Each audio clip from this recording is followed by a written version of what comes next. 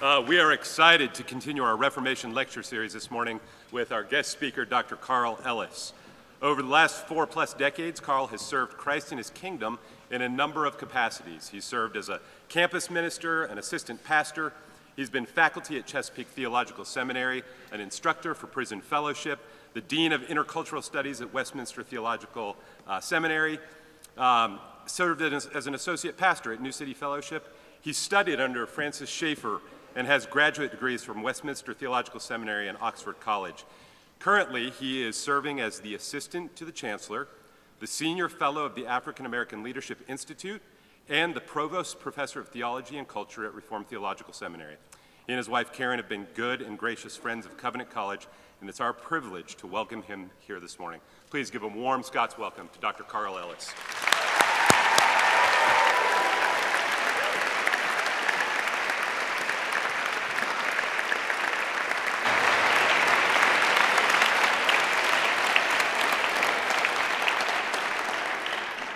Thank you for that warm welcome. I appreciate the fact that you, I know my wife is really very popular around these parts, and I guess Covenant invited me so I won't feel left out, right? All right, I want us to do some thinking about some thoughts around Amos chapter 8, verses 1 through 6, and chapter 9, verse 7. And I want to kind of tie that into a theme of where we need to go from here in terms of our direction and what God is leading us to. This is what the sovereign Lord showed me, a basket of ripe fruit. What do you see, Amos? He asked. A basket of ripe fruit, I answered. Then the Lord said to me, the time is ripe for my people Israel. I will spare them no longer. In that day, declares the sovereign Lord, the songs of the temple will turn to wailing, many bodies flung everywhere, silence. Hear this, you who trample the needy and do away with the poor of the land, saying, when will the new moon be over, that we may sell grain, and the Sabbath ended, that we may market wheat? Skimping the measure, boosting the price, and cheating with dishonest scales. Buying the poor with silver, and the needy for a pair of sandals, selling even the sweepings with the wheat. And then chapter 9, verse 7. Are not you Israelites the same to me as Cushites, declares the Lord? Did I not bring Israel up from Egypt, and the Philistines from Kaphar, and the Arameans from Kir? Don't forget what you were chosen for. When we think back on the Reformation, and we can praise God for the fact that that people like Luther and Calvin liberated the salvific truth of the Bible from all that junk of tradition that had been heaped upon it. But it's not enough to remember the Reformation back then. You know, that was Reformation 1.0. We have to also think about Reformation 2.0. If the original Reformation was concerned itself with the salvific concerns, then the new Reformation should concern itself with doxological concerns. Salvific, pertaining to salvation; doxological, seeking to bring glory to God. That's what's missing in the church today, and I think this is what God is speaking to here in Amos. Amos prophesied during the 8th century BC, but during this century, a new kind of prophet arose. So back in those days, there was a kind of a reformation, and Amos was one of these emerging prophets. Up to this time, there were what the scholars call ecstatic prophets. And the early ecstatic prophets were in the tradition of great prophets like Samuel and Elijah, and they prophesied with music. If you're familiar with your Bible, you can look in 2 Kings chapter 3, verse 15 and following, and you'll see a situation where King Jehoshaphat asked Elisha to come and give a prophecy about a coming battle. And he said, well, I can't do it. He says, why? Because I don't have any music, man. You got to give me a track. So the harpist came in and started playing, and then he began to prophesy. These ecstatic prophets lived on the free will offerings of the people. However, by the time of Amos, though, the ecstatic prophetic tradition had become an ossified institution. And if we're not careful, that always tends to happen. We can become ossified, we become hardened, we become routine, we become ho-hum. And the ecstatic prophets were milking the tradition for all they could get. By the time of Amos, they had formed prophets' unions. They had standardized fees. If you want a positive prophecy, that'll be $1,000. If you want a negative one, I get it to you for $500. They were being paid by the federal government. They sat around the king's throne in their prophet's uniform, and they gave lip service to the corrupt government unjust policies. In other words, these prophets forgot what they were chosen for. And this is why God raised up a new kind of prophet. The scholars referred to these new emerging prophets as classical prophets or poetic prophets. I refer to them as spoken word prophets because they had the poetic power like some of today's hip-hop artists. And other spoken word prophets included people that you're familiar with: Isaiah, Jeremiah, Ezekiel, and Daniel. And through them, believe it or not, the name of God was proclaimed among the nations, and they were the most potent moral force the world had ever seen. They profoundly influenced events as far away as Greece, China, India, and Persia. And in the time of Amos, Israel was decaying from within. And God had chosen them to be a light to the nations through righteousness and justice. Now, righteousness is a covenantal term. It's a relational term. It means simply doing right by the other party in the covenant. And of course, how do you know what right is, right? It all comes from the character of God. And there are two dimensions of righteousness that we can talk about this morning. One is piety, doing right by God. This involves devotion and ceremony. We are doing piety right now by being in chapel. But there's another dimension of righteousness that we often forget about. That's the other side. If piety is 1.0, then this other one is 2.0, and that is justice. Justice means doing right by people. It's the old Jubilee principle, Leviticus 25:10. It involves liberation and empowerment. But the Israelites had neglected what they had been chosen for. They were in need of reformation.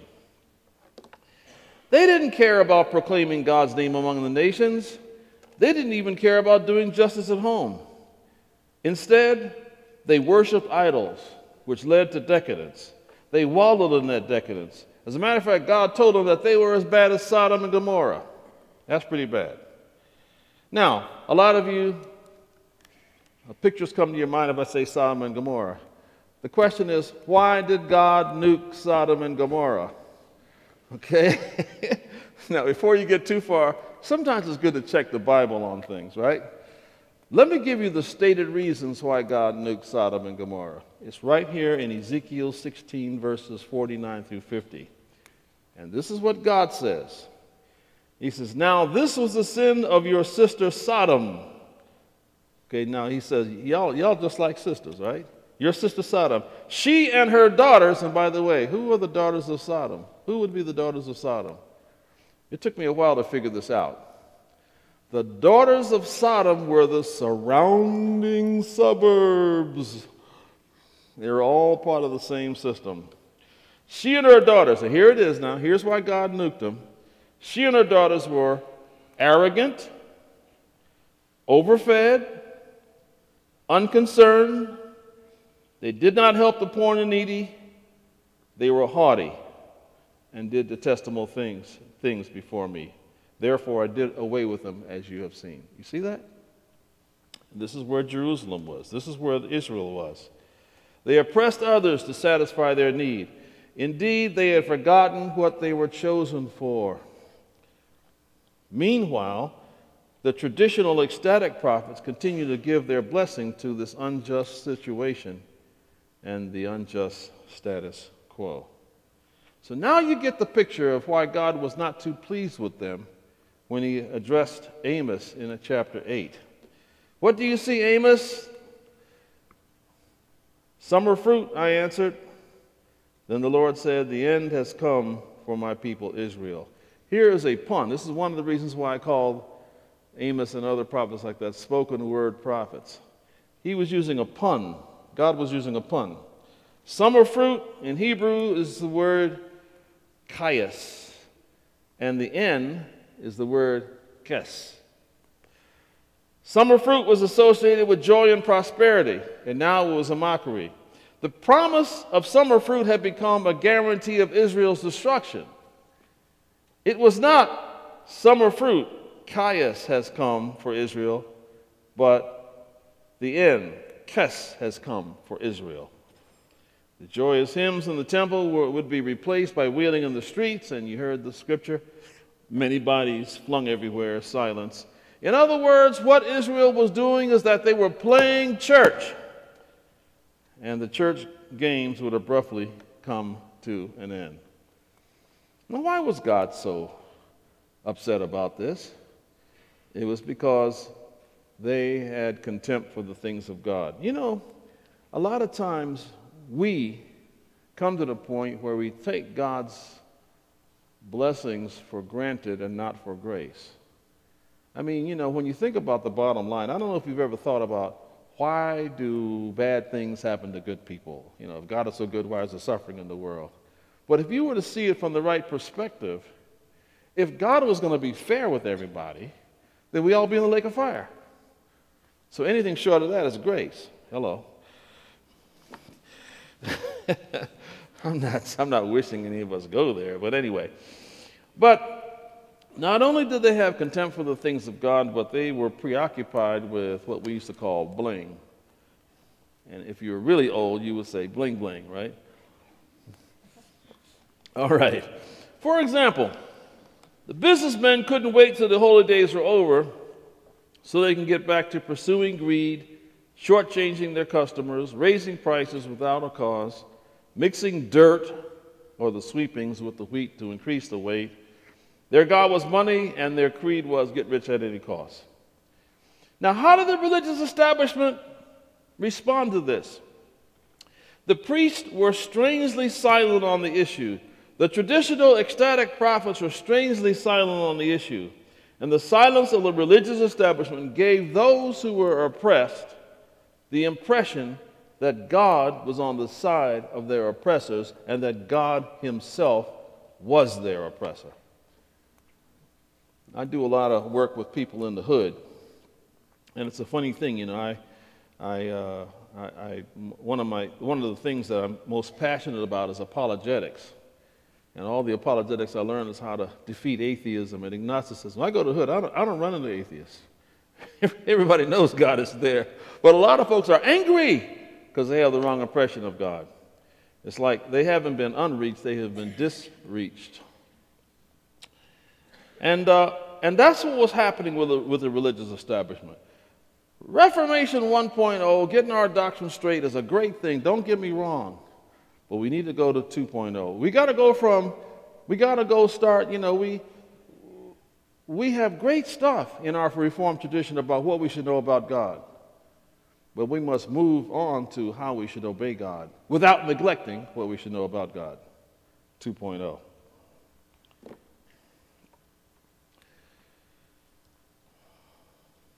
They didn't think it was necessary to be concerned about ministry and justice because, you know why?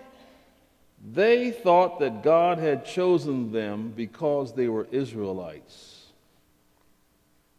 Nothing could be further from the truth. They should have been Israelites because God had chosen them. To be an Israelite was a response to God's grace. It wasn't what caused God's grace. They didn't think it was necessary to be involved in missions. In the Old Testament, here's the interesting thing. In the Old Testament, they didn't have to go anywhere. All they had to do was stay home be the people of God, and God would bring the nations to them. But they wouldn't even do that. God had repeatedly told them that membership in his kingdom was a matter of grace. But Israel insisted that it was a matter of race. They thought they were saved by their pedigree. They confused the Canaanites with the nations. When they came to the promised land, they were not to mingle with the Canaanites, but they did. Once the Canaanites were conquered, they were to welcome the nations who wanted to worship God, but they didn't. They reversed kingdom behavior with their traditions, and in the end, instead of being God's open international people, they became a closed Hebrew holy huddle. In other words, they forgot what they were chosen for. I think this has a lot of implications as we look at it, as we think back on what happened and look forward to what is going to happen. God has chosen us to proclaim his name among the nations through cultural engagement. Now, God's covenant name is not just Yahweh. When we talk about the name of God, we're not talking about a title here. We're talking about who God is. It includes who he is towards us. Listen to God himself as he pronounces his name to Moses. He says, Yahweh, Yahweh, the compassionate and gracious God, slow to anger, abounding in love and faithfulness, maintaining love to thousands and forgiving wickedness, rebellion, and sin, yet he does not let the guilty go unpunished. All of that is his name. And his name is wonderful. And we live by that name, and we are called by that name. Again, as David contemplates on the covenant name of God, listen to him in Psalm 103. Yahweh, compassionate and gracious, slow to anger, abounding in love. He will not always accuse, nor will he harbor his anger forever. He does not treat us as our sins deserve, or repay us according to our iniquities. For as high as the heavens are above the earth, so great is his love for those who fear him. As far as the east is from the west, so far has he removed our transgressions from us. As a father has compassion on his children, so Yahweh has compassion on those who fear him. For he knows how we are formed, and he remembers that we are dust. What a name! What a name! What a name. This should always lead us to seek Reformation 2.0, 3.0, 4.0. What it means to proclaim God's name internationally, it means missions. At home, it means ministry. If we can't be involved in missions over there, we should be involved in ministry over here. And don't think when I say ministry, I'm talking about being a preacher. I'm not talking about that. Whatever you do in life, whether you are an accountant, a public servant, or whatever, that should be ministry. And you should do it because you serve God. God has chosen us to be a prophetic voice of righteousness to the whole wide world. And now we come to Amos chapter 9.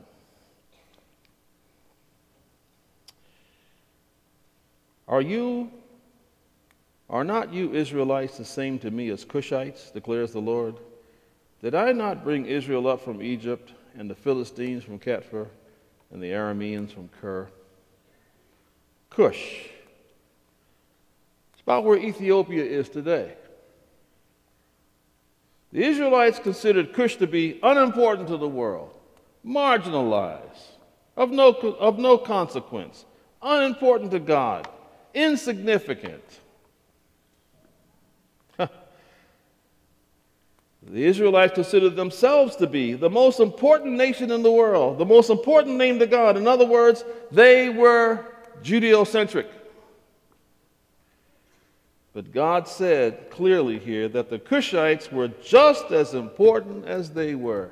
And this was a shock to Israel. You know, I was in Washington, D.C. not too long ago, and I was sharing about some people who are churchable. You know, we talk about people who are churched and unchurched.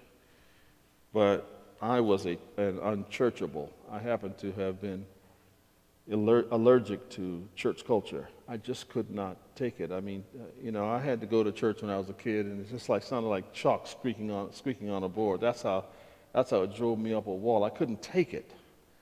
I hated it. But I wanted to know God. I toyed with Islam and a few other things.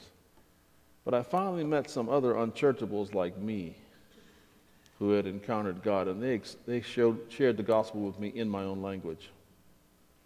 And when I talk about rethinking things, I'm saying that we need to come to the point where we recognize that not everybody can fit into our traditions. I have a thing about unchurchables today. And anyway, that's for another discussion.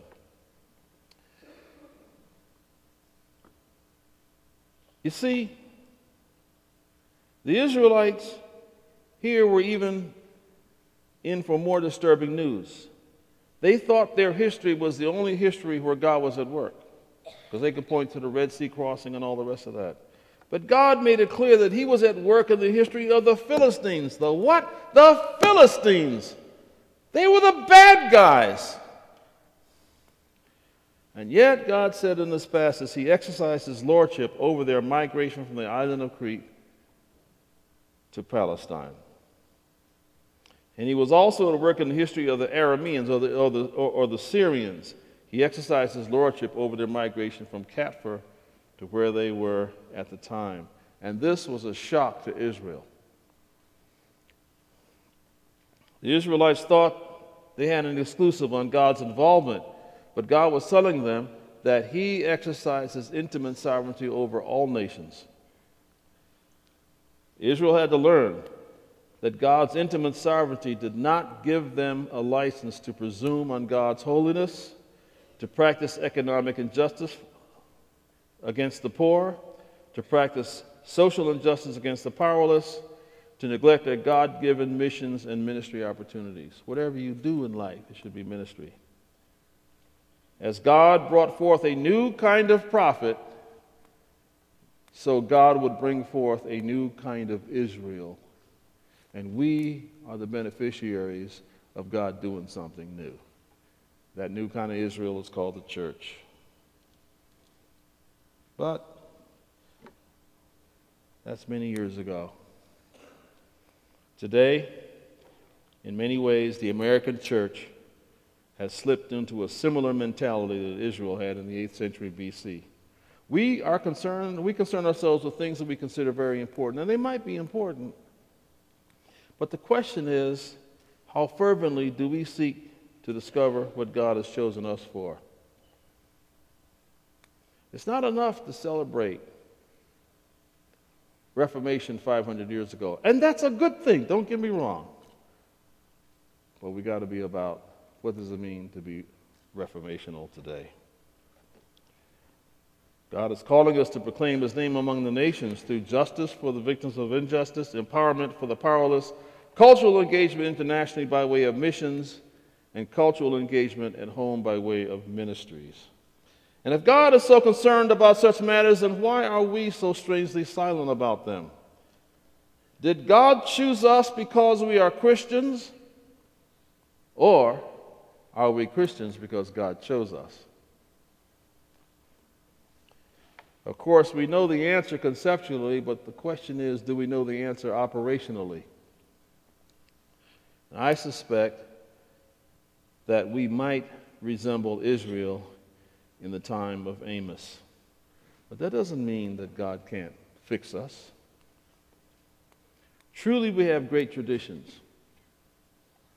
But God calls us not to just repeat traditions. He calls us to follow him as he does new and exciting things in this generation. And the question we must ask ourselves is, will we too be caught off guard if God raises up a new kind of church? I'm starting to see this in places where I work. And these folks who are gathering around to hear the word of God, I mean, they're gangsters, they're this and they're that, but they're starting to love Jesus. and they would never be welcomed in our churches today. Something new is going on.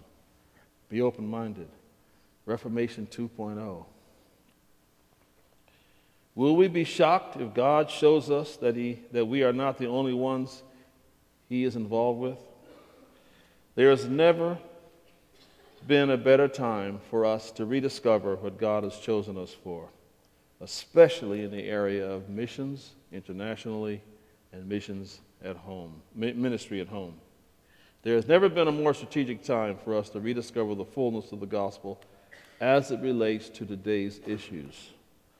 When I was in seminary, they taught me well how to refute the doctrine of the sacerdotalist. If you're a sacerdotalist, you won't last for 49 seconds with me. But you know what? I've never met a sacerdotalist. My problem isn't that. My problem is the black Hebrew Israelites. That's my problem. You got me? There's some new things going on out there. Open your eyes. See what God is showing you and see what God is doing in the world. And you know, if we miss this great challenge, like so many of us are already, God will still have compassion on us. Don't worry. Oh, we'll still have our private insurance, our private salvation. Yeah, we'll have all that. But our sense of direction will be gone. Our sense of calling will have evaporated, and our sense of adventure will have turned to boredom. It'll just be ho-hum, church-going folk, not recognizing what God is doing today. Let God expand your mind. Let God open your scheme as to what new things He is doing. And most of all, let us never forget what God has chosen us for. Let's pray. Lord, thank you so much for the challenge of your word. And we pray that you will make us seekers of you and not just those who are sitting around saved and satisfied.